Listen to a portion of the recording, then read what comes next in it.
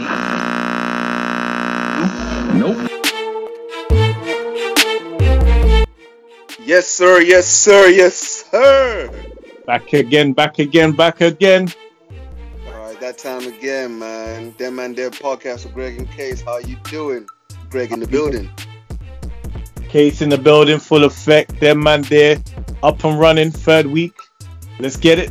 Yeah, man. We got a good flow going here, man. And I'm not gonna lie to you, Case. I'm feeling a little bit of pressure right now. Are you feeling the pressure, man? Greg, talk to me, man. Talk to me.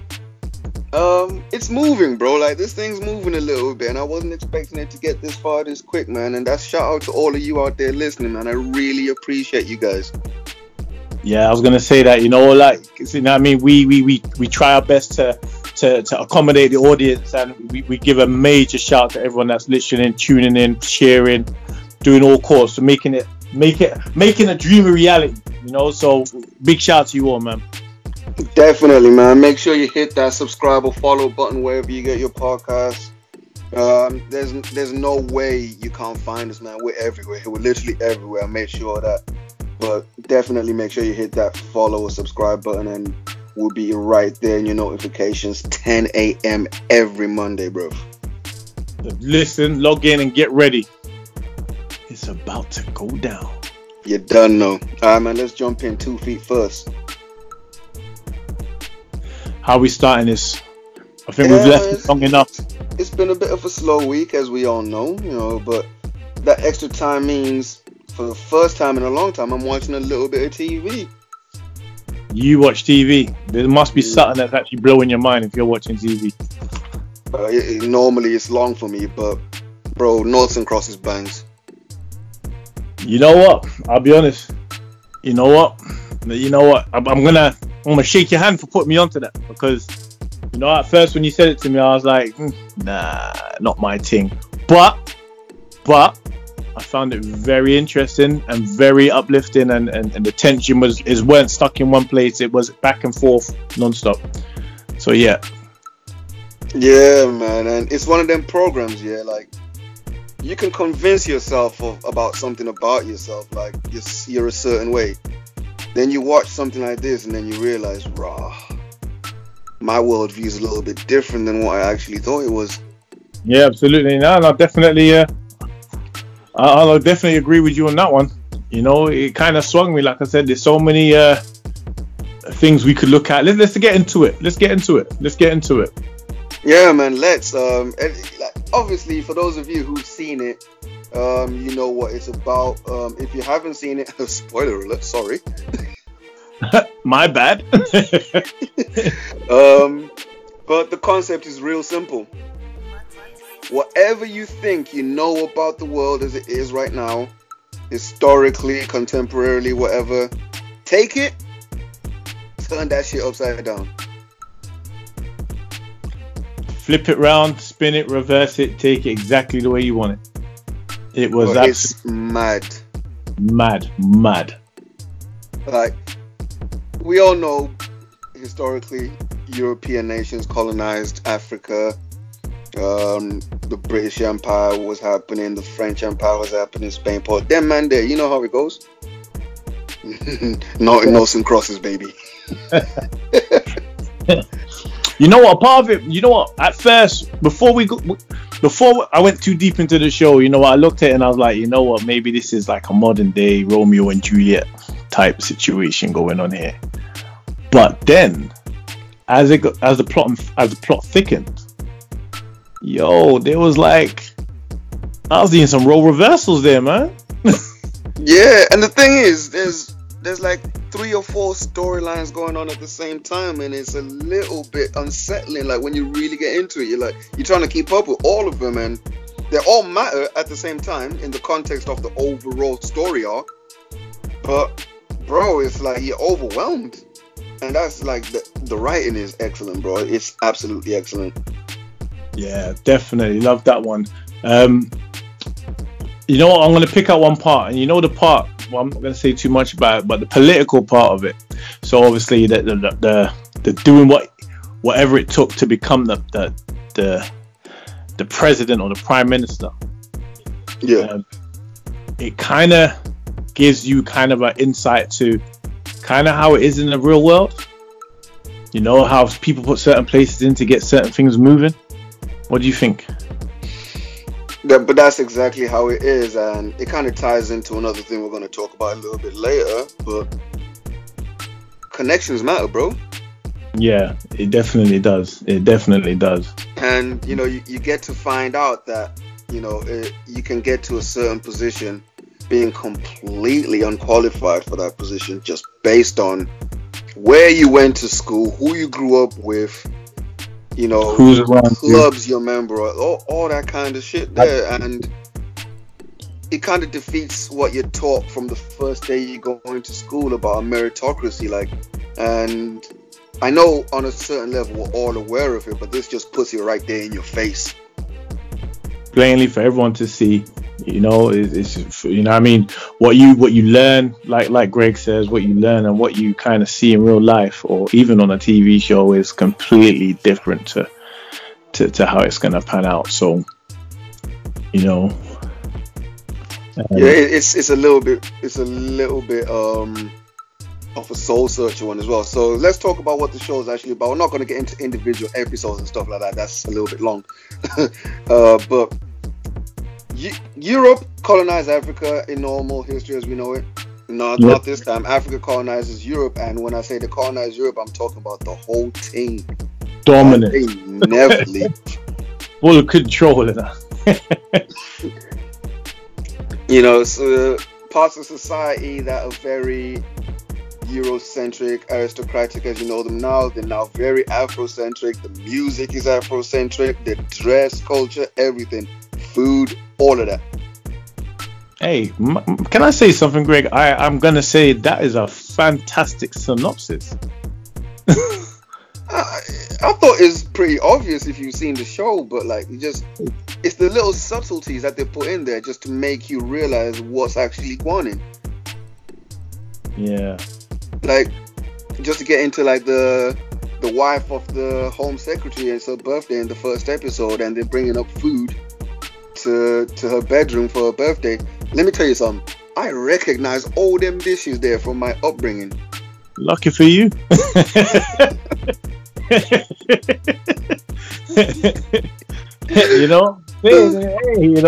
We got left out a bit, but hey, no, for real, yeah, definitely from the open credits, there's a statement. Like it's so much there that you recognize, but you didn't recognize it in the way that you thought you did. Like the way the police are harassing the white kids for no reason. Hey, you know what? It was sore. It was bittersweet, but in the same sense, it was still bad. And it kind of put the shoe on the other foot, if that makes sense. Yeah, but it's exactly the same scenarios with different faces. Yeah, absolutely. It's mad. Like they've even got a word for them, like where someone might have been called a nigger. These men are called blankers, and that took me for a loop when I first heard it. I was like, wait, hold on, what? It's a smart play word. It's a smart playing word. It's a smart playing word. Yeah, at first, silly me thinking the way I'm thinking, I was like, did man just make a Street Fighter reference? Hey. Round one. Like, it caught me out. I was like, what the hell just happened? And then I realized what Blanca was. I was like, oh, damn. Yeah. Well, so, you had that. They had, you had them all in economic hard times, struggling to get made. It was more like you had them doing all the maid work, the smaller jobs, while the rest of it was with all the Africans and the black people, if you want to say, was in a better part of society. Not of Africans. Africans, yeah, just like that, yeah. No, you're not going to take man's credibility like that, bro. Okay, I tried to play fair, but okay. There was in a better part of society.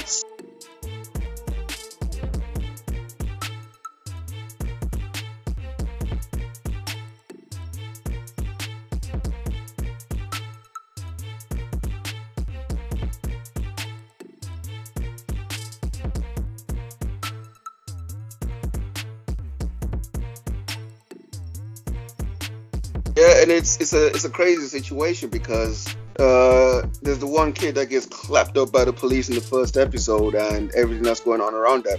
Bro, is that not Black Lives Matter? That is exactly Black Lives Matter. That was some serious clapping as well. You know, straight to the dome, bro. Right to the dome, and the way they masked it up, it was politically incorrect, I will say. But then you say that, is this not what them man have been saying this whole time? Absolutely. Like, out here murking, man, and then acting like it was our fault. No, absolutely. And like you said, and like I said, you know, like watching this, it gives you a real taste of reality, and also tries to put the shoe on the other foot, you know, and let's see people see it from a different concept, you know. So, you know, like I said, the impact was there from the beginning, you know. Then you had your little what they call it, activists, if you will. Yeah, activists, agitators, terrorists. Don't forget, I use that word not lightly. Nelson Mandela was convicted as a terrorist, you know, so one man's freedom fighter is another man's terrorist, and that's kind of the point they're trying to make. Yeah. So obviously, and for a certain individual, for him to get in power, he utilized the problem, didn't he? He took advantage of the problem. Yeah, that was one of the shadiest, bro. I saw him do it, and you saw it coming when he started moving Buki. Yeah. It's a damn shame, yo. And even the title of the program, Noughts and Crosses. Like, the white people are noughts, as in zeros. You're nothing. Yeah. And crosses. You know what? When I first saw the title of it, I was like, "Oh, is this gonna be like some murder mystery?" And then I looked. I said, "Okay." So you know, they put little scenarios in there that everyone's gonna recognize, or at least people of a certain age, anyway. Of course. You know, with what they call the Segregation Act of 1950, that they have in the program. Yeah, that's apartheid, by the way. Apartheid is such a pussy word. That's not how they say it. It sounds soft to me. To my ears, when you say it like apartheid, it sounds soft. It's apartheid, bro. Like, does that just not sound different? Excuse me. You know what I mean, bro? Like, you know what I'm Tell him, Greg. Tell him. Apartheid, what? Apartheid. Just sounds like a different thing now. You know? Like, they're mispronouncing man's name. Callum is Calum when they say it. Like, it's like deliberate disrespect for no reason, just to show you your position. You get me? Yeah. Like I said, the script itself was fantastically written, you know, and there was everything was considered really well. Even to the part with the love triangle, if you will. Boy. That was straight off rip, you know. They didn't even warm us up to it. They just came straight in with it. You kind of saw that coming from the moment he first entered the stage, though. Like, the first entered the scene, the introduction, and then obviously him coming in, you were like, okay, we can see this is going to be an ongoing thing throughout the whole season. Didn't know it was going to play such an extensive a part of it, but yeah. Yeah, man, but I don't know who the writers, directors, producers are of Noughts and Crosses, but yo, large up yourself, man. I need to do my research on that. They've done an excellent job. Congratulations, guys, man. That's truly one for the books, definitely. And if you haven't seen it, get on it. BBC iPlayer, Noughts and Crosses, man. Alright, listen, if you're not watching this, I don't know what you're doing with your time, bro. There's only so much you can be doing with all this lockdown time we've got. This is the time to do it. You know what I'm saying, bro? I'm getting into all kind of mad hobbies right now because I've got extra time on my hands. The least you can do is watch one TV program. Hey, I'm taking up Scrimshaw. Do you know what Scrimshaw is? No, what's that? Yeah. You know, I'm going to leave that to you to figure out before the end of the episode. Say that word again. Scrimshaw. Scrimshaw, yeah? Scrimshaw. Bro, what are you getting into?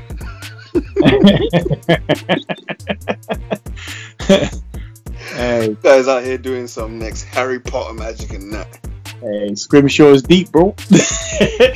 But yo, hit us up on Twitter at TheManTherePod. Let us know what your thoughts are on Noughts and Crosses, man. We're really enjoying it at the minute. We'd love to hear your thoughts and then interact with you about that a little bit. Absolutely. Right. Yeah, what you saying, bro? Let's move on, Mr. Boris. This motherfucker. Let's talk about this guy. That's your prime minister. I don't know all about that. I don't know all about that. I mean, I guess the question I want to ask you, Greg, in the midst of everything going on, is he right to lead? I have never in my whole life, and just to give you guys a little bit of background, I was born and raised in Zimbabwe. I came to the United Kingdom age 15. So I've seen what the political scene was like over there. You know, it wasn't great, but it hadn't deteriorated to the point where it is now. And of course, I've seen, even from a distance, the political scene over here, from back in John Major days to Tony Blair to Gordon Brown to call me Dave Cameron, Theresa May, now Boris Johnson. I've never in my whole life seen anybody look as flustered in office as this man has this past week.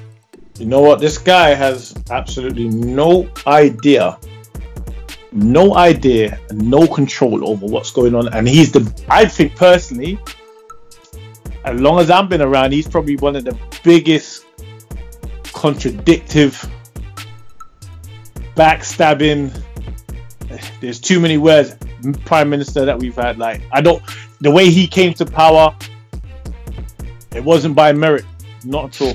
Right, not like, at all.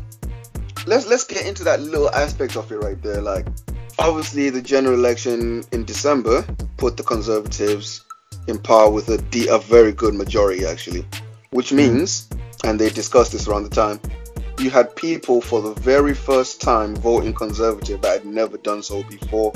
Yeah. And that raised a lot of questions in my head, like, yo, how did we get here? Like, what was the motivation behind you doing that if you're that kind of person that did so?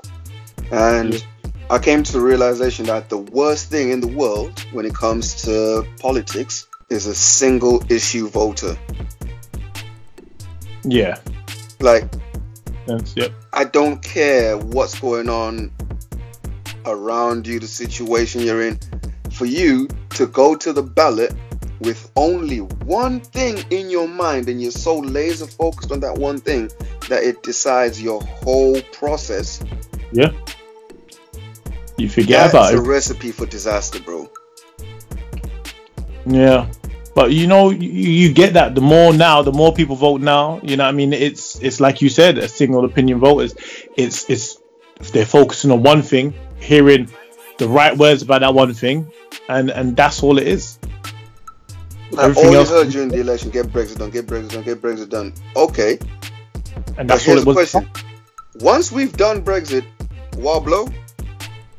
And this, nobody fully understands. No, a lot of these voters, they didn't fully understand what Brexit was, and they probably even still if don't. You didn't, that's something we figured out a long time ago. We figured out that a lot of that was about frustrations with the system, which, by the way, some of you didn't realize it was a system the Conservatives created anyway.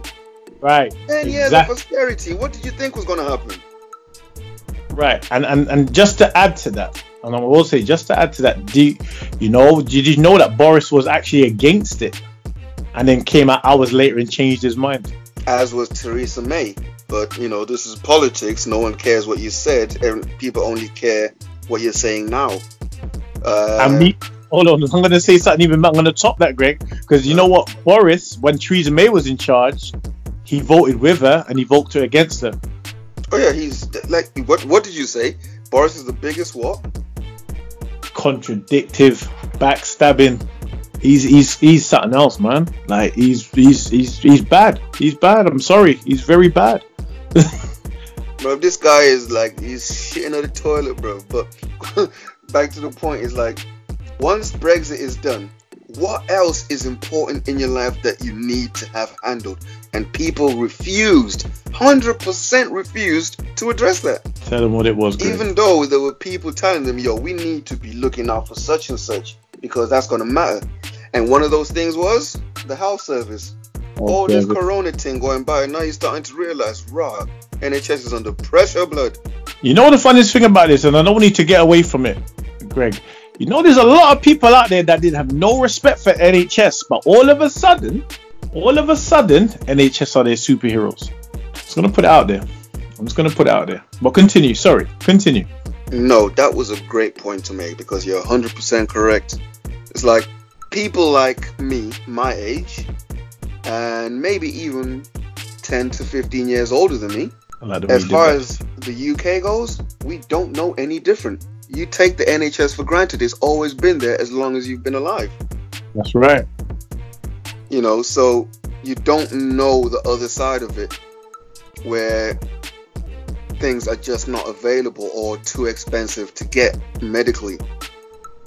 And they just because you've always had it so good, you took it for granted and you kind of dismissed some of the benefits that it actually gives you just by being there. Absolutely. Like, yeah, free healthcare. The fact that there's only so many ICU beds for the people who are in those critical stages of a coronavirus infection that's because of the underfunding of the NHS, which again, 10 years of austerity. Who did that? That's the Tories that did that.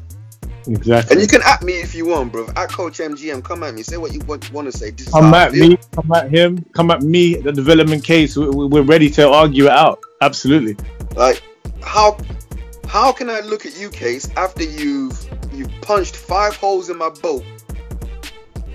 How do I turn around to you and say, "Oh, you're the man with the solution"? Well, what the fuck? You put me in this situation in the first place. Exactly. Fuck you. Exactly.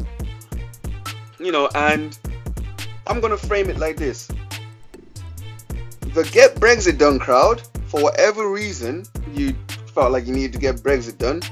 That's a topic for a different day. But you lot, you sold your soul for this. Because now, look at where we are with the NHS, bro. They're saying that if this thing gets to the Italy levels, it's done for, man. That's a big that one. Well, and Italy have it bad right now.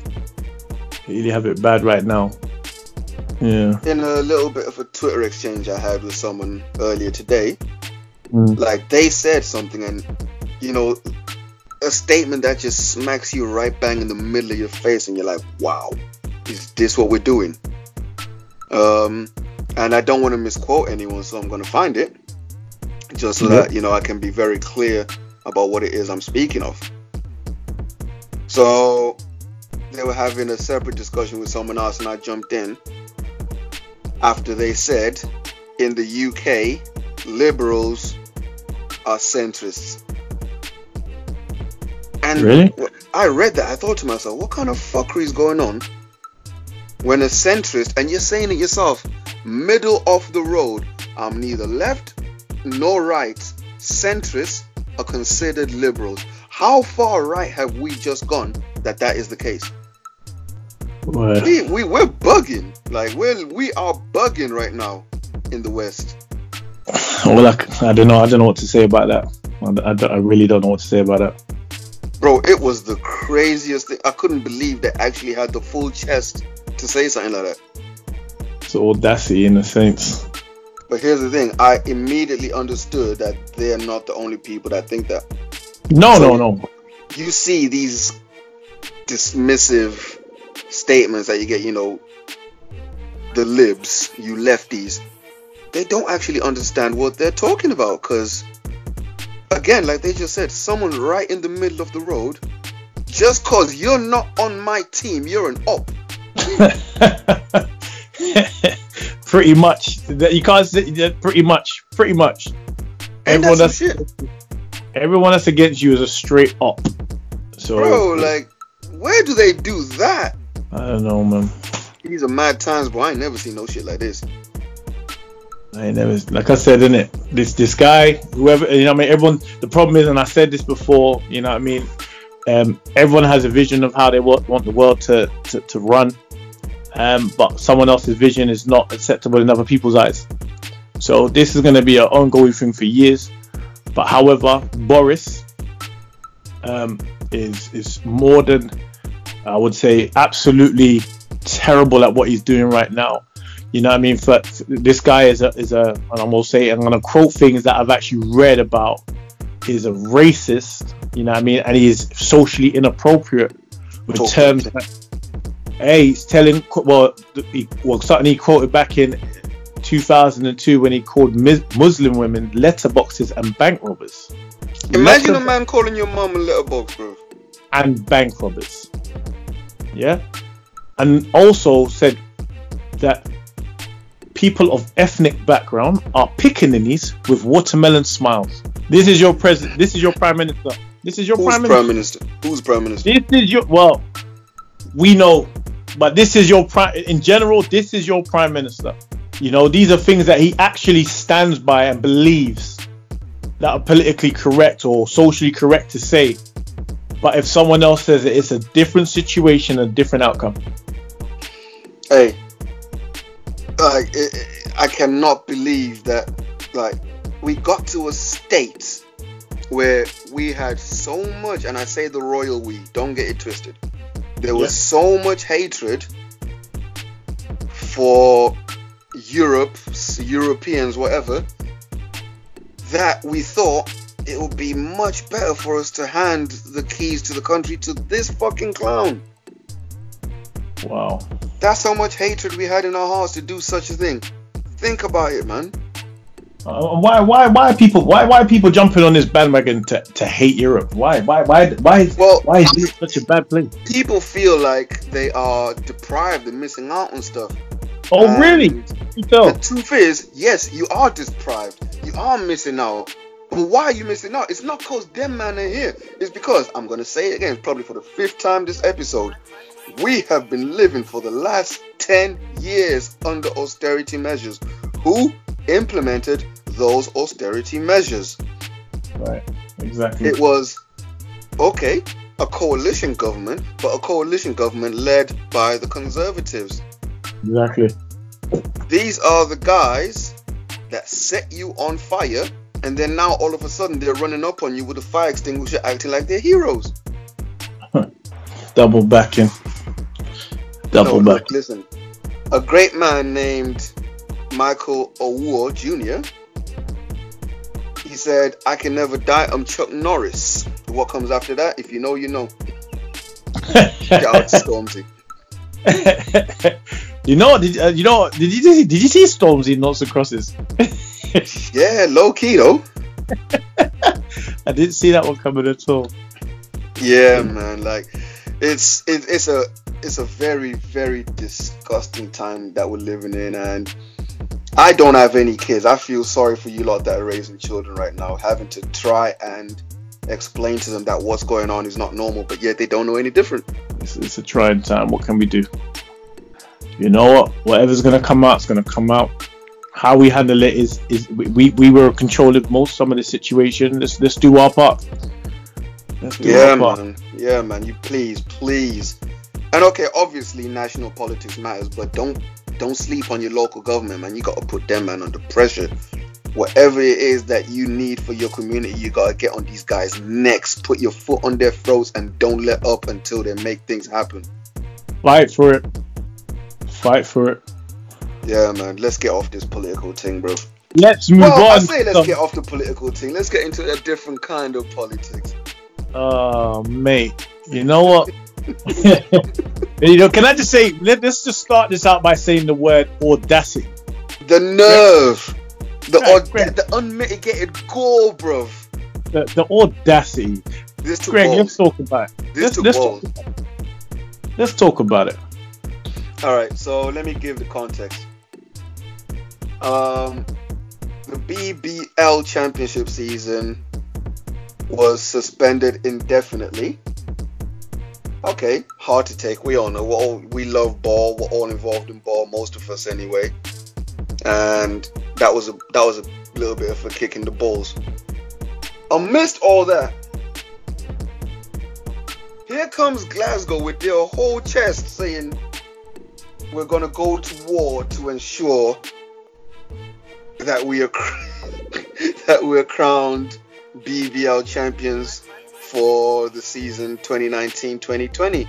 Are they serious? It was some flimsy ass argument, bro. Like, right? Are they serious? I think the biggest part of that saying that argument was what they played 75% of their games. That's their biggest. An 80% winning percentage. Like, you know what? Let me just say, shout out to you, man, because that took balls to come up with that. Hold on. Let's correct that. Not shout out to you, man. Shout out to Duncan. Is it Smiley or Smiley, whatever you want to call it? Is it Smiley? I think. Duncan Smiley. Shout out to you for your brave statement. You know, I did some research on this, Greg. Let's look at the table. Top 4 teams, right? Top 4 teams. Mm-hmm. Hawks, Lions, Wolves, Riders. Yeah? I believe Lions have lost 4 games. Rocks have lost 3. Wolves have lost 5. Riders have lost 4. Okay? All playing less games than the Rocks. Yeah. How do you say we're outright winners? Is this Liverpool and Man City and United and Arsenal? Is it the same situation? Well, you say we are chest, apparently. Is this the same situation? Like, are you run away? Are you really that far ahead where no one can catch you? Nah. Because having watched the BBL this season, things are changing on a weekly basis. Absolutely. And to be fair, just to give them their credit, those 4 teams have been the most consistent throughout the season. Yep. You know, Newcastle have had a weird old season. They're dropping results that normally they wouldn't have, etc., etc. But in the space of a weekend, things can change. Or could have changed, sorry, you know, the situation we're in. Let's look at this here. London Lions is a game behind Rocks, right? So let's say they win that game. That brings them, was it 2 points a win, is it? Is that right? Yeah, 2 points per win. So that brings them to 22 points from 1 game difference. Where do you get from that? Where just curiously, where do you get from that mathematically? Even on last 5 games or so, where do you get from that Glasgow Rocks should be the outright winners? And don't get me wrong, a lot of love for people in Scotland and Glasgow and whatever. You know, we're not trying to discredit the club. You know what I mean? You're having a good breakout season, but where do you say that you deserve the title? Like, what is your what else can be your case for that? So Glasgow have never been in this position before. So a little bit of desperation has to be kicking in for him to have come out with what he just said, right? Because this would have been the first Scottish BBL championship. Yeah. You know, they've never won it, and I don't think they've ever actually come close for real. Maybe flattered to deceive in the past, but they've never actually come close. So let me just play devil's advocate. Right. Anyone involved in sport at any level, you want some kind of closure to a season, whatever happens. Absolutely. Cool. But I think for him to say and make the public declaration that it should be us as champions, especially with the margins you just described, nah, bro, it's not like that. I mean, why would you not just be happy just saying that we had a good season? It's close, but we've had a really good season, and build on that.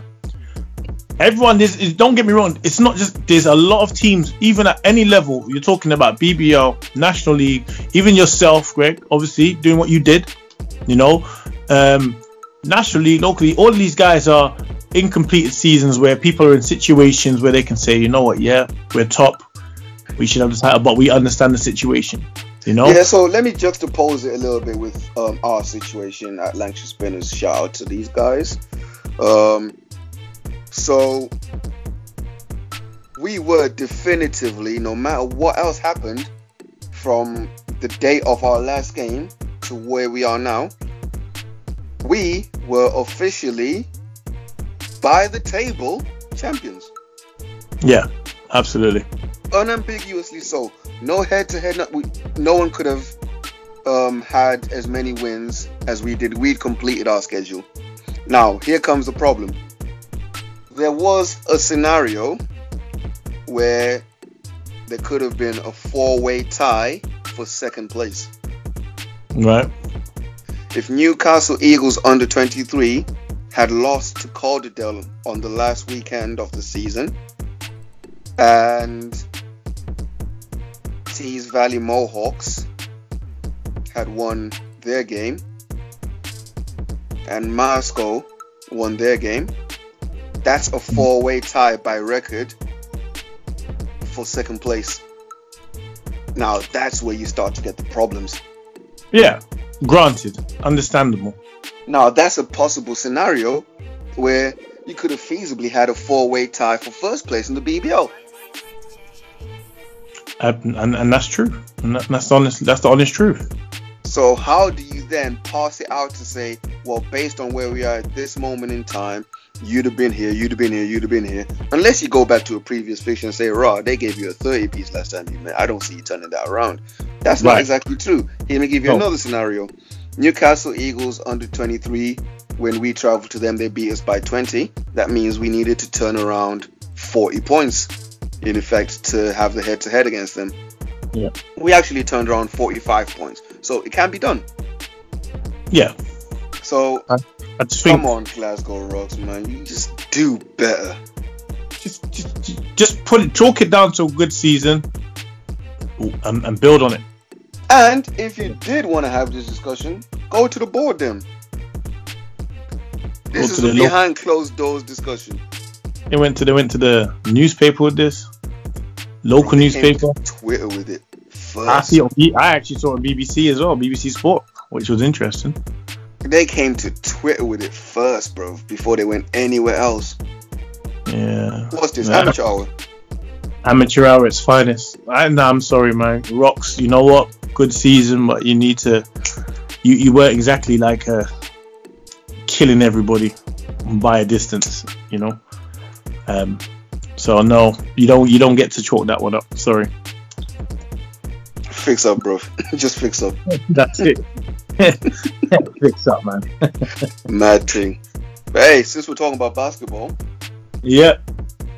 I've had a few conversations with people this week, yourself included, about how, and I think, I'll be honest, I think we're being a little bit harsh in certain senses, but it's like there's a little bit of something that seems to be missing in the mentality of the young players these days. Starting, let's not go below the under 18 age group. Let's make that as our starting point. And when I say young player, we'll go all the way up to, let's call it age 23. Yeah. There was a certain work ethic that seemed to be prevalent in the recent past. Just even, guys always in the gym, you're always a pickup game, a one-on-one, summer runs, etc. And it just doesn't seem to be the way anymore. Like, it is troubling. Don't get me wrong, it is troubling. But why are we here now? Like, how did we get here? Greg, I've wondered this a long time. Obviously, you know what it is, and I'll be honest with you. Even guys from my era, your era, we look at things on how we had it, and then obviously we're in situations where we're in charge of players now, and we try to implement what we know or what we went through on these guys. But then you get these guys that feel like they don't have to put all that work in to be where we were or we are, and I'm really strongly looking at it, and I'm trying to figure out why it's like this. Where is it a mentality thing? Is it kind of there's a secret out there that we don't know? And I can't really put my hand on it. I can't. You know what I mean? For me, probably if I had to put my hand on it, it's a mentality thing first and foremost. We have to ask ourselves this question: like, what part are we playing in that? I'm not even necessarily looking at this as an active coach. I'm just a guy that's around the scene, seeing things happen, concerned about the British basketball scene and the world at large, to be fair. How much responsibility do we have to take for that as the quote-unquote older generation? By the way, a little bit of a sidebar. When a kid called me an OG for the first time, bro, it hurt.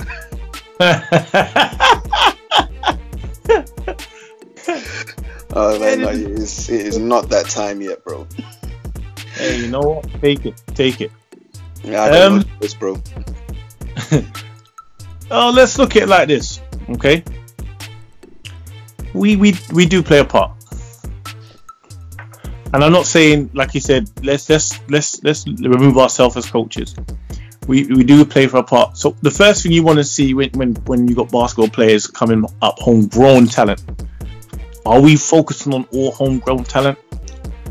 You know, or you know, are we doing what it takes to you know what I mean? We want a strong squad. We want a great squad. Are we giving all the homegrown talent attention? The right attention? Are we giving them everything that they need?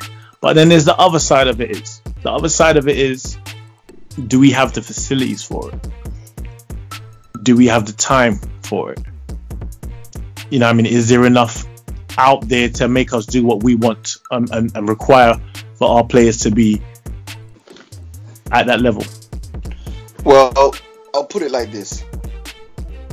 There are by far a lot more clubs around now than when I was 15 years old, first coming to this country.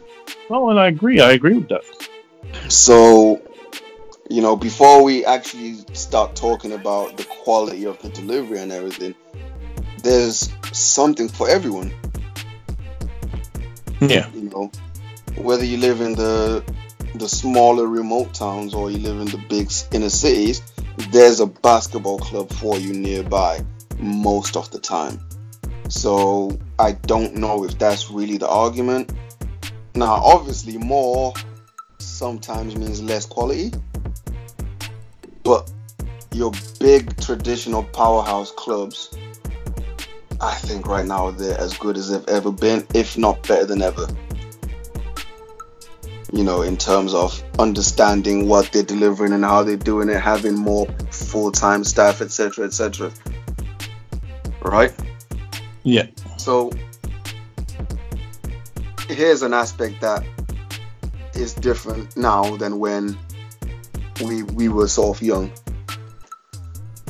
These kids have, fame is not the right word, but it's the closest I can come. They're just because of how, you know, how much word gets out with social media. They're more famous than they're good. Yeah. I agree. It's hard for them not to sort of buy into and focus on that little bit of fame that they seem to have and feed off of, where, you know, a kid will drop their season highlights tonight and have all their little friends gassing them up. 200 retweets, 1,000 likes, you know, yet they struggle to make a left-hand layup in real life. This is the point I'm trying to really trying to get to, you know. And like I said, I feel all right. So let me give an example, right? So in one of the teams that I've coached, I've had, you know, you look at players and you're saying, yeah, this guy could go the right way, this guy can do this guy can do that, you know.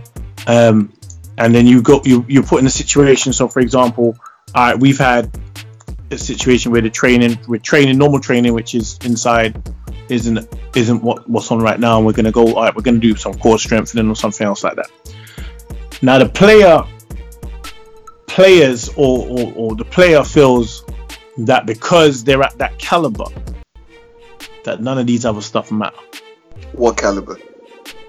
So they're at a caliber where they've kind of got a little bit of a limelight, you know, they've kind of established themselves a little bit, but the core strengthening, the fitness, it doesn't matter. So they're not doing their SSC, for example. Yeah. That it's not even them. It's where, like, I'll bring up there was actually a conversation that was going on Twitter earlier today. Shout out to Courtney Van Beast. He asked the question of, should I be teaching, you know, the basic left hand, right foot, right hand, left foot, layup footwork, when I know these kids are going to throw it out the window the first chance they get? And I said, look, you're teaching beginners, you gotta start on the ground floor, man. You're building a multi-story building. You gotta start with the basics. Make sure they get the basics down, so that not till they get it right, till they can't get it wrong. Whatever comes after that is built on that foundation. Yeah. But it seems like, you know, we want the Instagram highlights, and you know, your 1-2 right hand left foot layup ain't gonna make nobody's highlight reel. But that's 2 points on the board, my guy. 2 points, and it's a necessity. And I'll give you an example. Like, this is back in 2015. Junior National Final Fours under 16s. Kyle Cleary for Manchester Magic. He was Final Fours MVP after we won that title, right?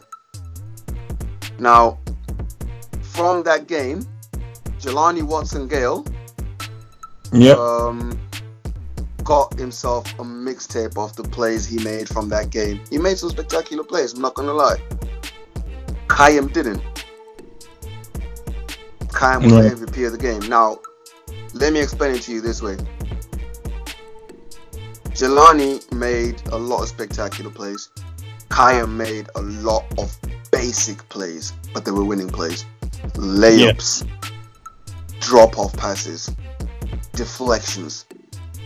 Nothing you could make a highlight reel out of, but he made enough of those plays that he was the difference in the game.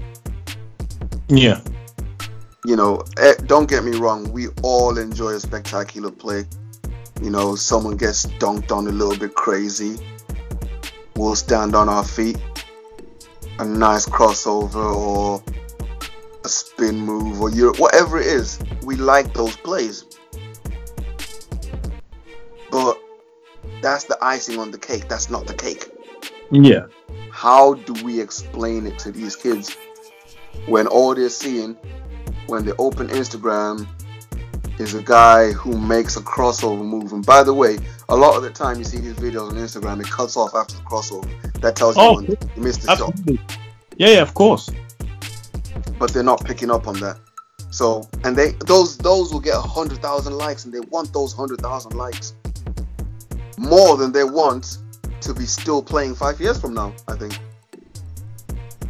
They can live off that one crossover. The guy that did the crossover and you remember for years, but where is he now? It's insane, especially in junior basketball. Let me ask it to you like this, Case. Yeah. Name your whole under 18 team that you played on. I have. Ooh.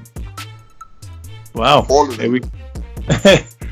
I've got Charleston Woods, Patrick Avorklia, who coaches at St. Charles. I got Gabriel Abaji, known as Shaq, Leon Smith, Darren Sutherland, Mitchell, I can't remember Mitchell Hunter. There you go.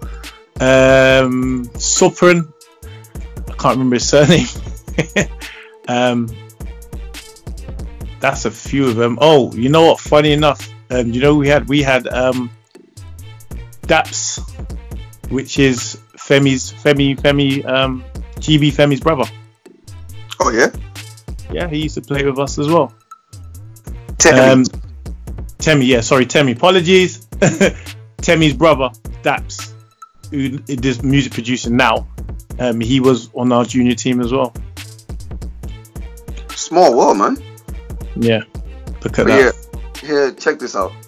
Go. You're struggling to name these guys on your team. Why so? Here's my point. Junior basketball, it matters. Trust me, it matters. That's where you develop your foundation as a player. But beyond that, in terms of your record, you won this, you won that, no one cares. Trust me, no one cares. Yeah. And it's not gonna matter. Bro, I dare you right now to walk up on someone and say, listen, 12 years ago I won such and such. So? Yeah, it don't mean nothing. It don't mean nothing. You know, but you picked up enough enough at that time to be in a position right now where you're a Bucks promotion winning coach, if that right ever is presented to you by Bucks, considering the coronavirus situation at the minute. Congratulations to you for that. Appreciate that. Well, I know it's a fingers crossed situation. We hope so, but we'll see how it goes. So that came from your grounding and your foundation that you learned way back then. But you hear what I'm saying? You learned way back then. Yeah. Outside of all hype and stuff like that, you understood how to get into a process, and then to one day now deliver that process. Even though you've made it your own in certain ways, this comes back from those early lessons that you took. So it's not that deep, bro. Like, no one cares about your little 16-year-old fame. Like, I'm seeing 12-year-olds with mixtapes. I'm not watching that. Nah. It's limelight for the minute. It's limelight for the minute. Like, what is a 12-year-old's mixtape meant to look like? I have no idea. It's limelight for the minute. Like, I see guys now sending me their own full games and highlights, etc., pertaining to the situation I have at Lancashire Spinners, which is fine. I know what I'm looking for. Yeah. We're dealing with grown men. What are you presenting and what are you selling for a 12-year-old's mixtape? Who is it for? Well, like I said, and it's for the moment. What I'm trying to say, and the message I'm trying to put out there is, if some of you guys feel like basketball is just one dimensional in terms of just whatever you do on the floor, like, you're far from where you need to be. There's a lot of work that goes into it, off the floor as well as on the floor, and you can't take anything for granted. So, just a message out there. It's a hard path. It's a hard path, and if you want to make it to big stages, you can't miss nothing. Yeah, and this is obviously not everybody.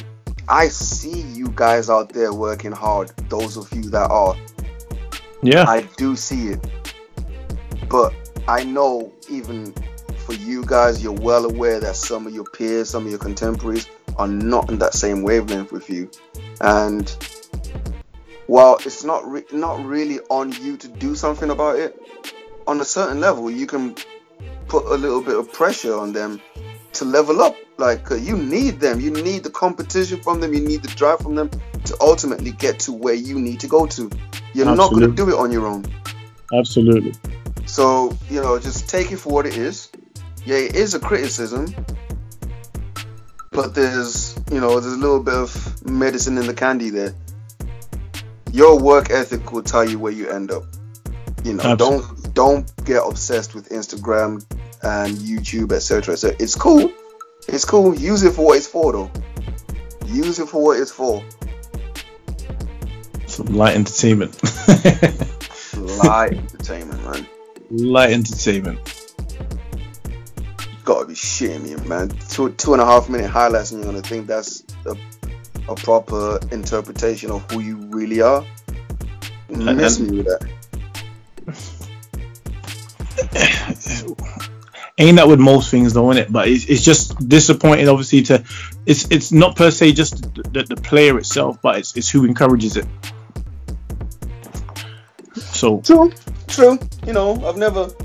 I've never seen a group of kids that raise themselves. There's an adult in there somewhere. Of course. So just get your work done, man. You'll be all right. Yeah, and real talk. Shout out to you guys that are out there doing work. Get your boys them up on the level. I beg you, man. We can do so much better. Of course. Hey, man. Is it time for a quick update? Let's give a quick update. We don't want to spend too much time on it. Obviously, it is what it is, but we just want to keep everybody as current as possible. I'm jaded with this shit, man. I can't believe we're talking about it again. But just a quick one. We're now officially on lockdown. Clubs, pubs, gyms. We've been told do not go to them places. Now that was the thing to me. Like, people were saying, "Oh, you can't be going to play ball, etc." These are the same people that were going to gyms. Bro, do you know how nasty a gym is? Yeah, I think it's 10 times worse than a sports hall. You get me, bro? Like, oh hell no, bro. It's 10 times worse than a sports hall, because half of you guys be sweating on the machines and not even wiping that shit down. Tell them. I mean, for you to come at anyone that's in the gym putting in work, it's a shame, man. It's a disrespect. Come better, yeah, come correct, man. Yes, like you guys were saying, yo, BBL this, they made them play the final, and they're actually saying this while they're on the treadmill. Audacity, man. Sweat just dropping down on the treadmill, sweaty palms on the side. You're not wiping down the treadmill after. Are you wiping down the treadmill after? Nah. Anyone got a video? Anyone got any proof out there you're wiping down the treadmill after? Nobody. Yeah.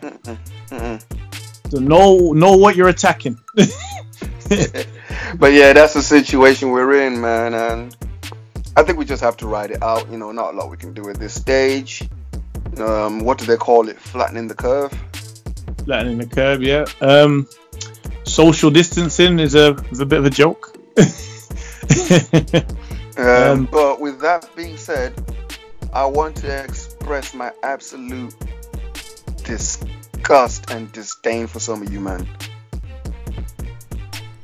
Oh dear. Fuck you, man. Like, oh dear.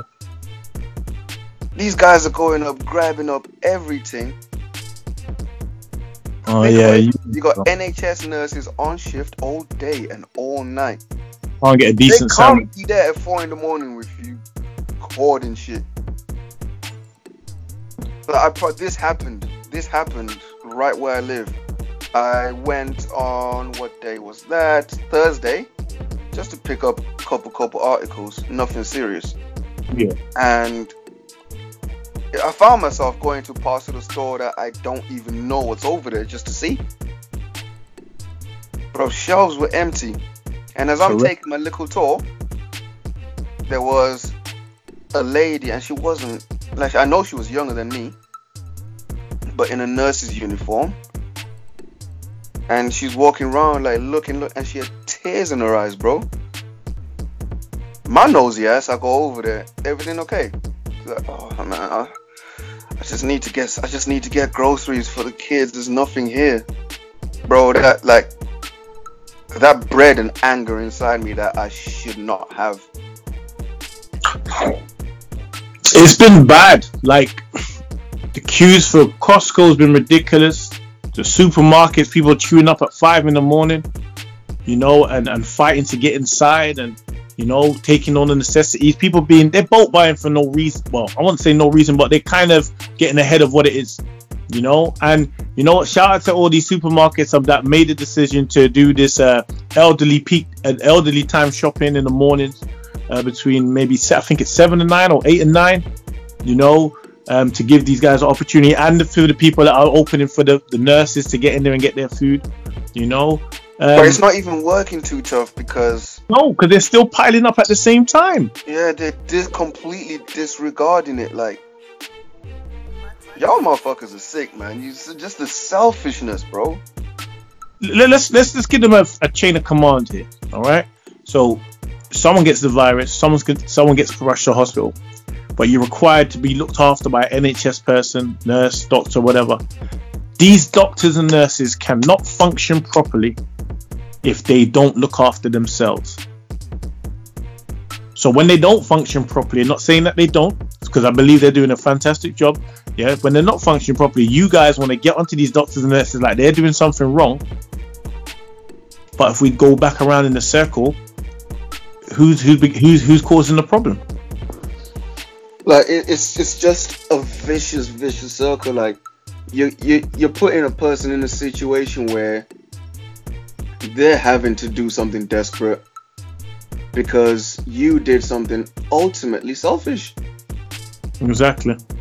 Like, dude, like, I know this guy is that are still going to the shop to look for things today that maybe last week bought 10 packs of toilet paper. So if you're still going to be going up to the shops, why did you just grab up all that toilet paper, for example? Why did you grab up all that pasta, all that meat? For what? Right, exactly.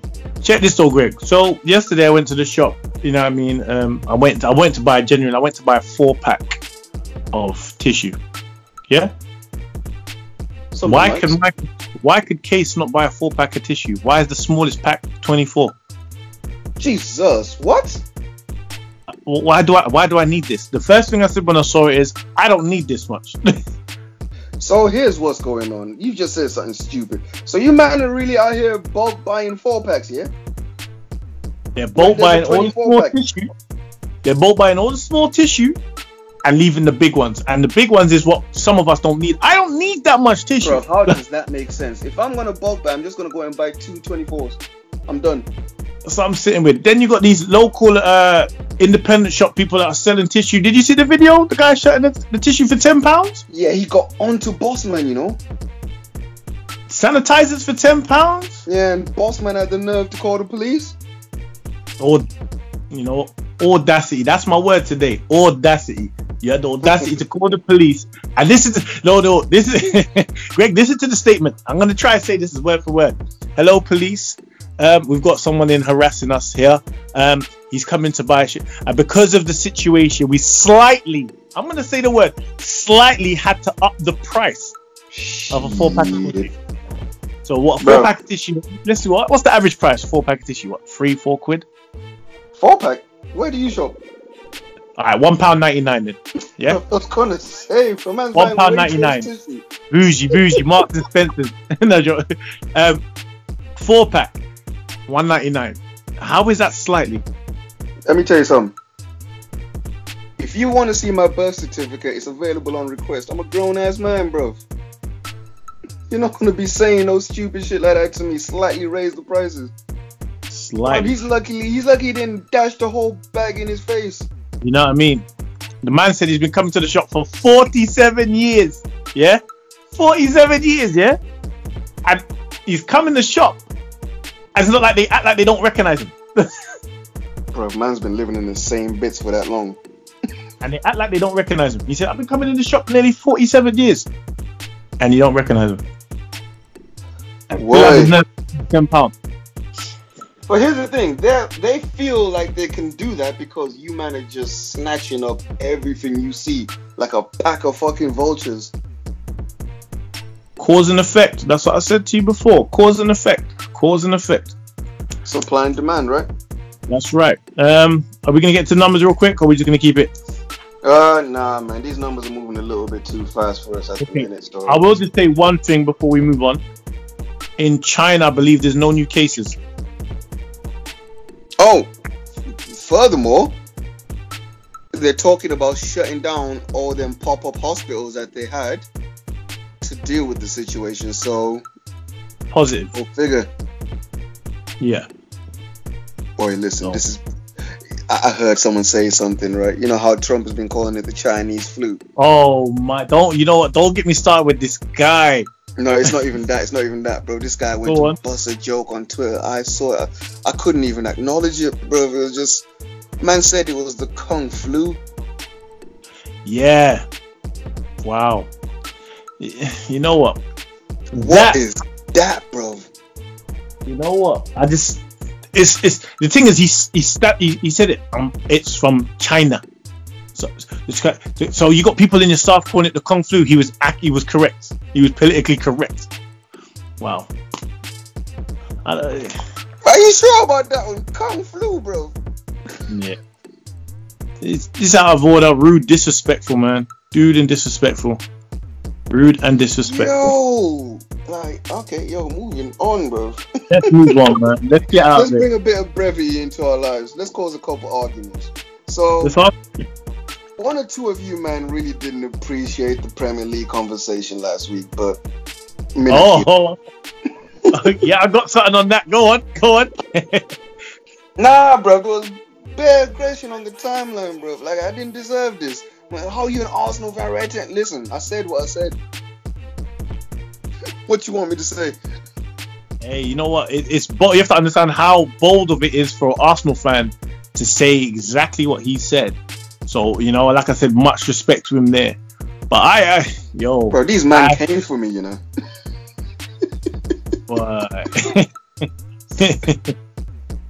But yo, here's where we are this week. And I have my list. Top 5 NBA scorers of all time. Right, we're not doing all 5 of them today. Oh, yeah? No. Oh, you want to do all 5 of them today? Listen, just fire off, bruv. But here's what I'm saying. You better be able to defend your pick. You fire off. You better be able to defend your pick. I don't think I'm prepared for this shit right now.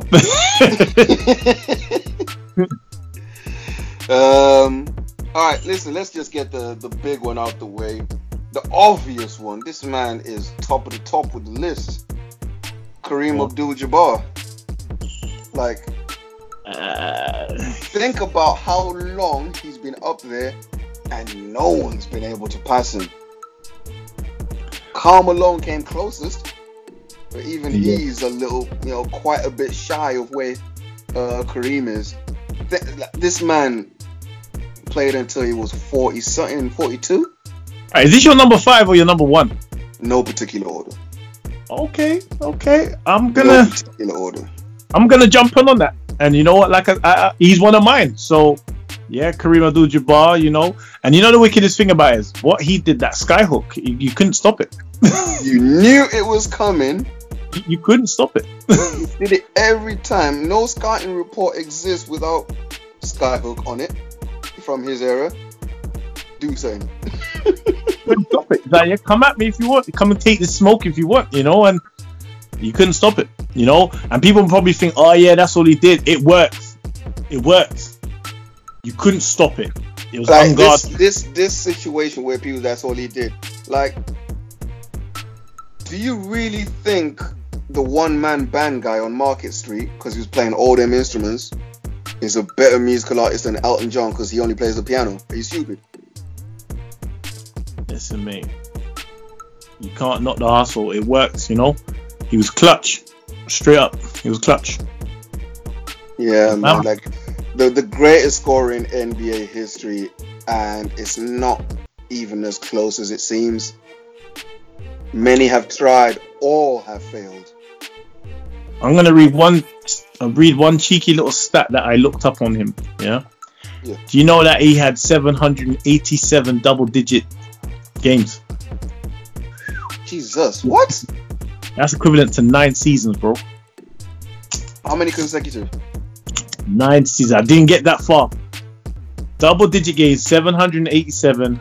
Yeah, 9 seasons. 9 seasons of double digits out of his 20. And you know what the mad part is? You know he wasn't scoring in the teens either. So when you say 700 and whatever, you're talking about at least 90% of those 20 plus. Exactly. So, like, how is he not in the goal conversation? By the way, it's like we discredit him or something. Hey, he needs to be there. He's got as many rings as some. Most MVPs, I'm sure, aside of MVP. Is he most MVPs? I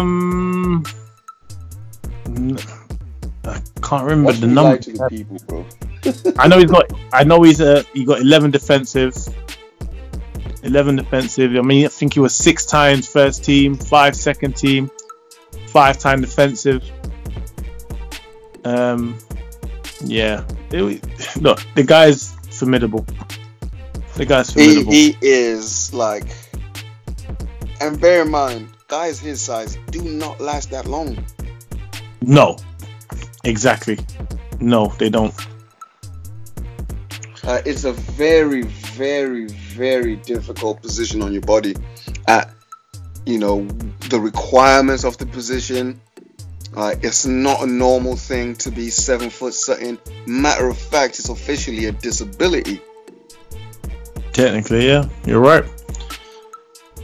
You know what I'm saying? And at the time he retired, bear in mind, he wasn't just the top scorer. Most games, most minutes played, most field goals made, most blocked shots, most defensive rebounds, most wins. Guy's a problem, man. Like, respect him, guys. He should be on your GOAT list. Absolutely, man. Kareem Abdul-Jabbar, one of my top 5 scorers of all time. Who you got? Well, I had Kareem. Alright, we're gonna argue on this one, you know. I got Iverson in there. No argument here, bro. I got him on my list. I got Iverson in there, and you know what? There may be an element of bias here. I mean, I idolized this guy as a youth growing up. You know, everything from his gameplay to his trainers, his braids. We call it a basketball groupie. Hey. By the way, the answer 4s were some of the coldest things. Cold. Some of y'all might not know nothing about that. Answers and questions, man. Answers and questions. Cold. The answer 4s in red. And you know what? I'm not even a sneaker guy like that. But them ones, yeah. Right, so I picked him, obviously being a guard at, well, he's going to probably say, I'm saying 6'1". Are we saying 6'1"? Man, this man is not 6 foot nothing. He's 5'10". We're going to say 5'10". So a guard at 5'10", you know, scoring guard, you know, he's probably one of the most free scoring guards that you'd probably see. Hey, bro, Bubba Chuck, you know. That nickname is not for games, bro. Bubba Chuck. Just letting you know, incredible scorer, no fear factor, game winner. That is the only thing, which was sad for him. He didn't get. Well, he wasn't amongst the elite. Nah, man, he was a multiple-time scoring champion. He was an MVP at 5'10". Remember, this guy came in the league getting putbacks on man's heads. That's your point guard doing that. Incredible. Absolutely incredible. His speed was second. First step was crazy. Like, no one else you man that say Kyrie Irving, shut up. No one rocked the man. Not like him. Like Allen Iverson. Clean, no push off, nothing, no help from the floor, just straight rip. Like he had guys doing straight ballet routines on the floor, bro.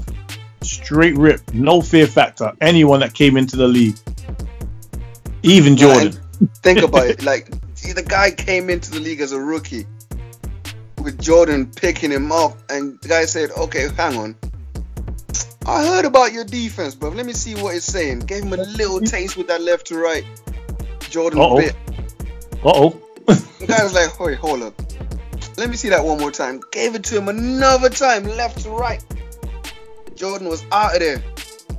Pulled up and hit the jumper right on the mat. Like, nah, come on. Did you see? Remember his putback from the free throw line? Yo. Remember, this man's 5'10". 5'10". And he probably didn't weigh 170 soaking wet.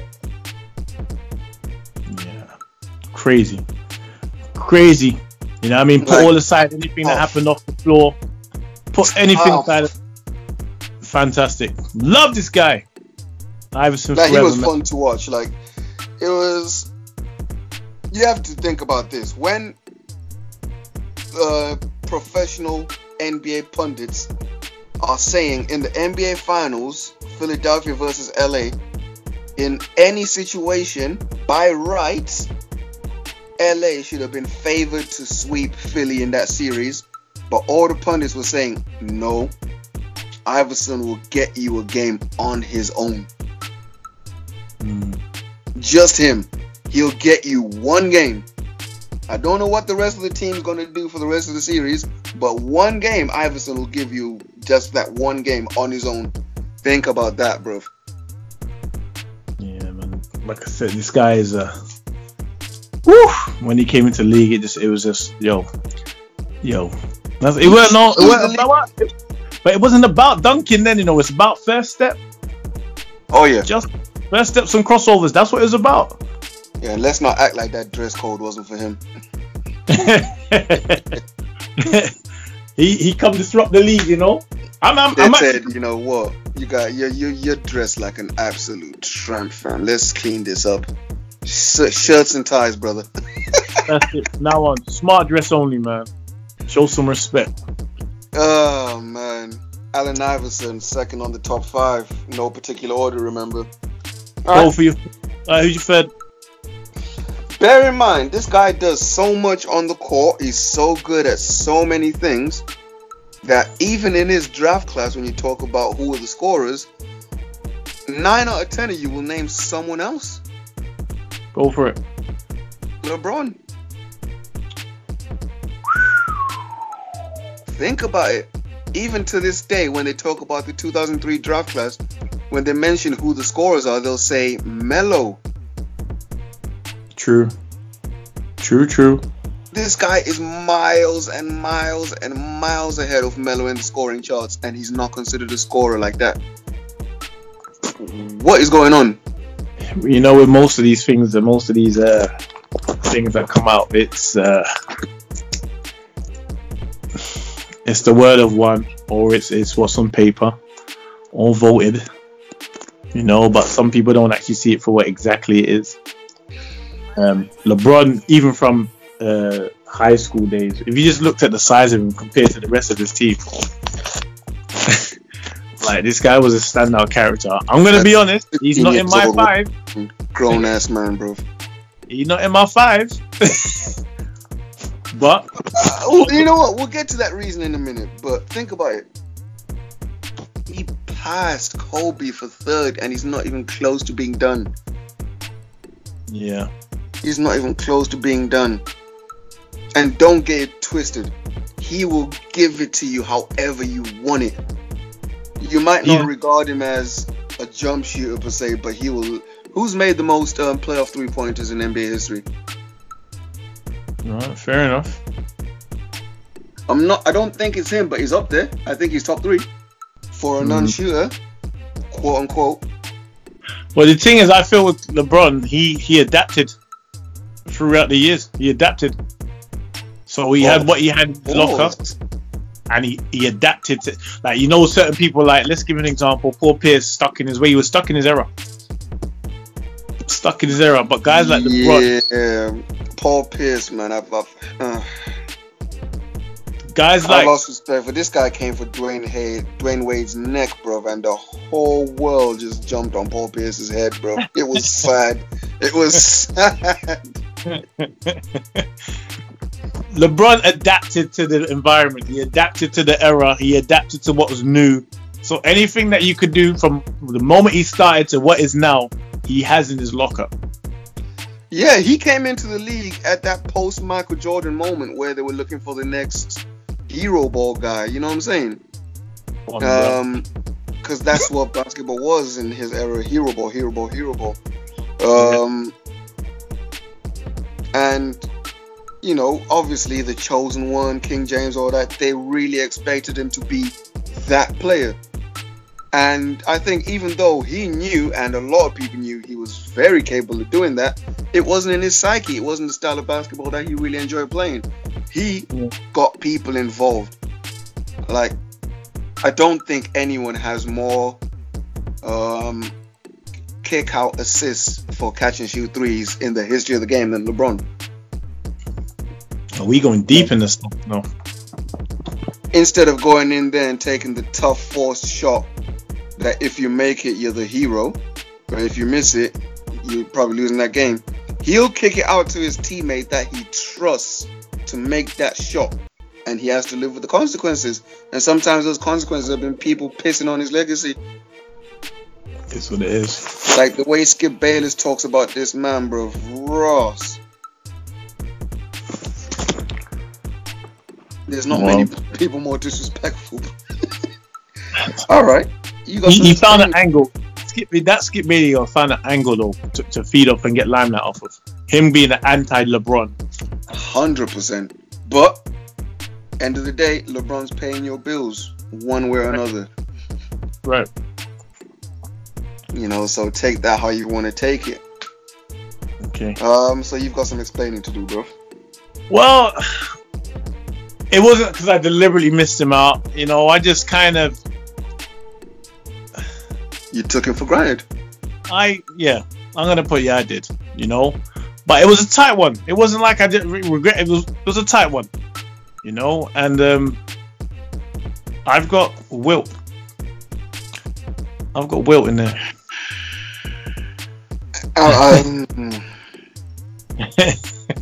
I'll be honest. I'm punishing him for something that's not really fair. Go on. Have you seen this video? There's some 12-year-old youth running around 7 foot tall, playing on low rims because that's his age group. Have you seen it? No, I haven't seen that video.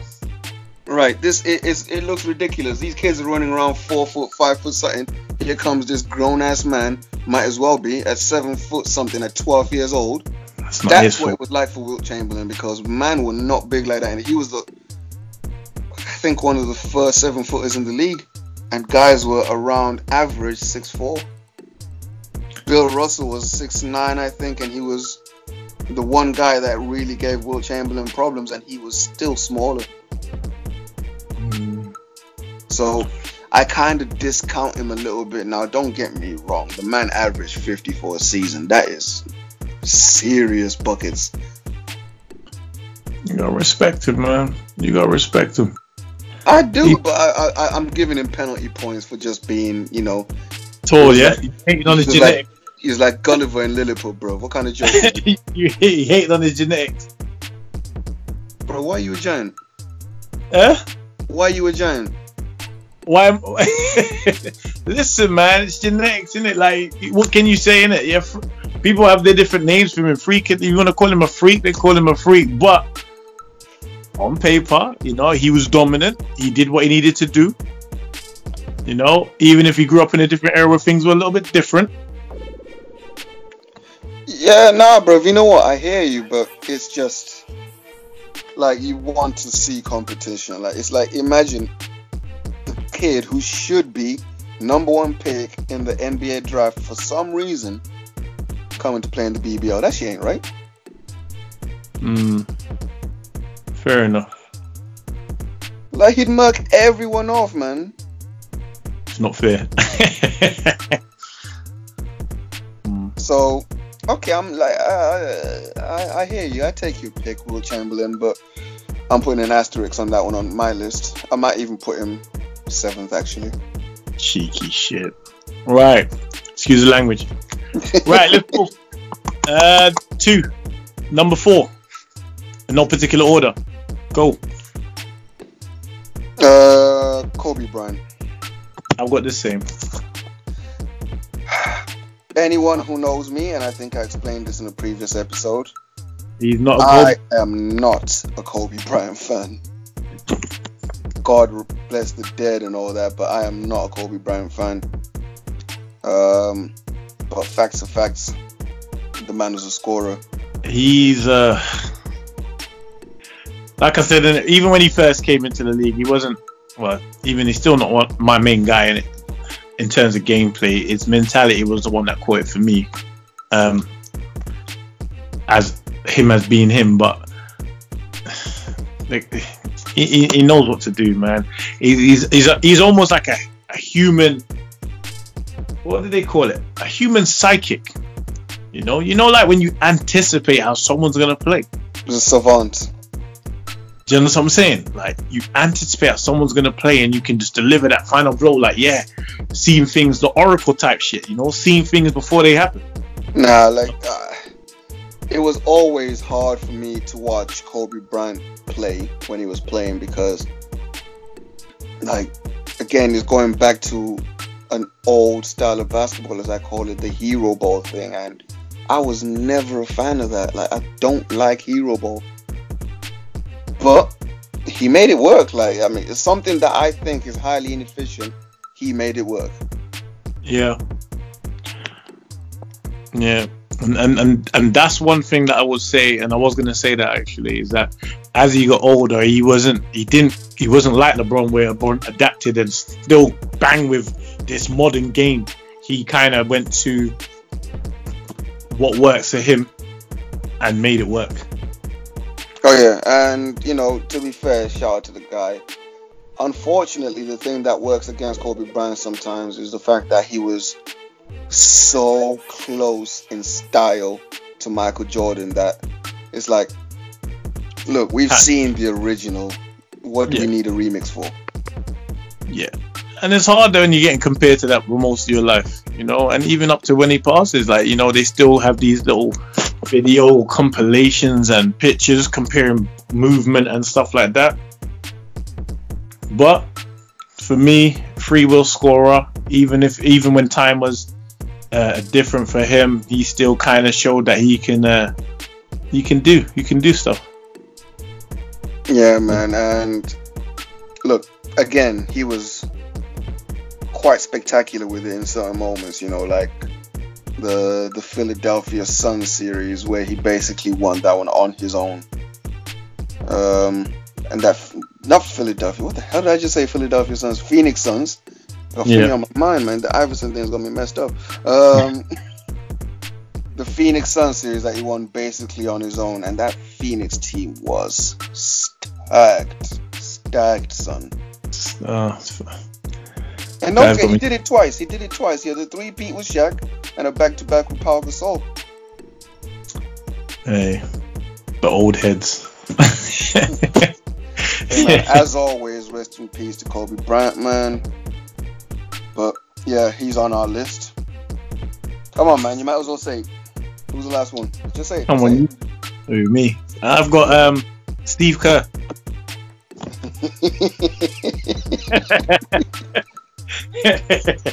Well, we got a Chicago Bull in there, didn't we?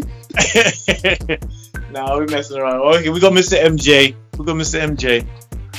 Mr. MJ. I'm gonna say this. Okay, for me, I've never seen somebody make scoring look so easy. I think he made it look way too easy. Like the stuff he used to do, and remember he weren't bouncy, His vertical wasn't that out of here. See, I was waiting for someone to say something stupid like that, bro. He weren't bouncy, bro. Michael. Yeah. Do you know what this man's vert was? Yeah, I do. What? Between 42 to 44 inches, 46 inches maybe. 46 inches, and you go to Nick, bro. He ain't bouncy, man. Have you lost your fucking He's mind? 6'6". He ain't bouncy, man. Can I ask you something? Who you know right now got a 46-inch vert? Me. All right, you know what? I retract the statement. Look, the guy's a free. Dare you? Listen, the man's a free-flowing scorer. Yeah, the man's a free-flowing scorer.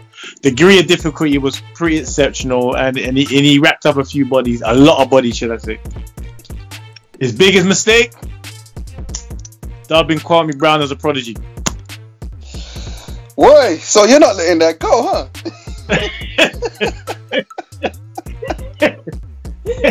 Kwame Brown. There you go. He says, "Oh, bro, he flops as a executive. He's never got it right, Never. Never. He fluked it with Kemba. You know what? But Kemba in college was actually quite entertaining to watch. Oh yeah, I mean that last NCAA run that he had, where I think they finished 9th in the conference in the regular season, and they ran through the tournament. Kemba was averaging 30 something. Yeah. That cardiac Kemba moment where he broke a man with a step back to knock down the J on his head. Oh my God! Like. Wow. That was spectacular, and then they ran through the whole tournament. And I think he had a triple-double in there somewhere as well. During the tournament, and they won the title. I can't remember which one it was. Plus, that team also, don't forget, had Shabazz Napier on it, who who would actually be the most outstanding player a few years later when UConn won the title again. Yeah. So UConn weren't light work, but the fact that Kemba stood out on that team, that's telling you something. Absolutely. Yeah, Michael Jordan, bro. Like, can we stop this thing off? Like, discounting his teammates. Scottie Pippen. Bro, I would never. No, hold on. I'm not one of those guys, though. No. I'm not one of those guys. I would never. Listen, yeah.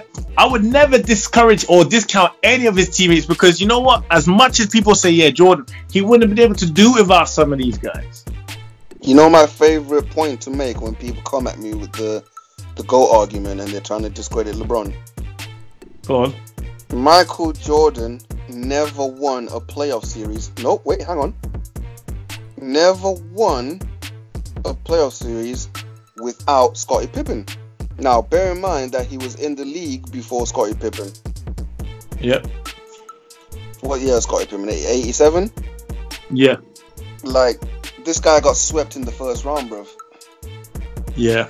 No one ever mentions that, though, do they? There's many people, and I think we know some of the same people who think like this. It's as if Jordan's career started in 1991.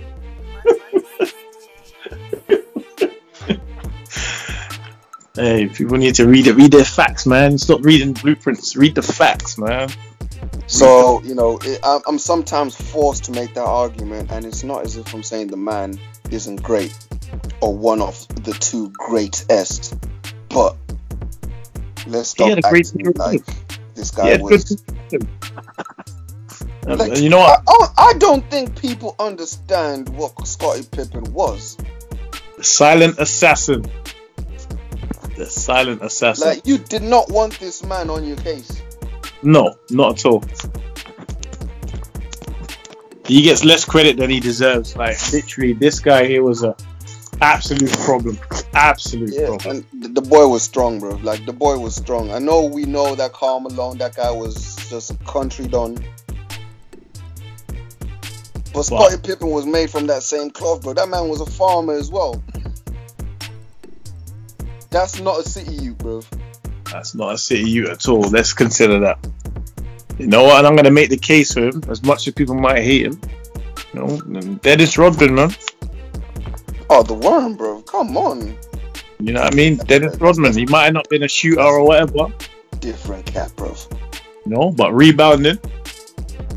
Dennis Rodman's a different cat, bro. This man married himself. Exactly. You got to respect that. Formerly of the Brighton Bears and the BBL, shout out to them. How did they even get that? Let's just talk about that for a second. That was Nick Nurse, you know. Respect to him. Respect Nick Nurse. I think he was part owner at the time, but unfortunately, that ruined the club, bro, because they never re-emerged after that. Nah. The rise and fall got in 60 seconds. Yeah, done. Man. But yeah, he was entertaining, to say the least, man. He was definitely entertaining. Absolutely.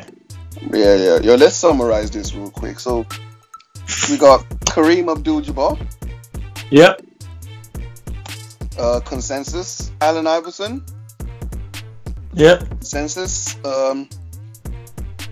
Kobe Bryant. Consensus. Yep. Michael Jordan. Consensus. Yep. Two disputed picks. You can swap one in for the other. Depends on your taste. I picked LeBron James. You picked Wilt Chamberlain. Yep. What's the tiebreaker going to be? Tell you what, we'll put this to a poll. We're going to put a poll on Twitter. You man decide. @DemManDare_pod. Pick one for the top 5 scorers of all time in the NBA. LeBron James versus Wilt Chamberlain. Whatever your criteria is, it don't matter. It's your choice. Yep. So yeah, man, that's how it's gonna end today, man. Week 3 in the bag, son. Hey, I think I'm starting to love this even more every day, every week, should I say, every week. You know, the preparation we put into it, the energy. You know, I mean, what we're putting out there, hopefully it makes an impact. You know, so yeah, thank you guys. Shout out for all you guys taking taking the time out to listen and hold tight to everyone. Oh, sorry, I forgot to say, happy Mother's Day for all those mothers out there as well. Definitely. I know it's nearly done, but you know, I hope everybody been looking after their mums, showing their appreciation, even though it's this trying time. But yeah, definitely. Out to all the mothers out there, man. But hey, if you enjoyed the episode, I appreciate you, man. Same time every week. All right. Remember to share with your brethren, them. Subscribe, follow, do what you gotta do. All right. It's been another week of Them Man There with Greg and Case signing out. Signing out. Sayonara. Peace.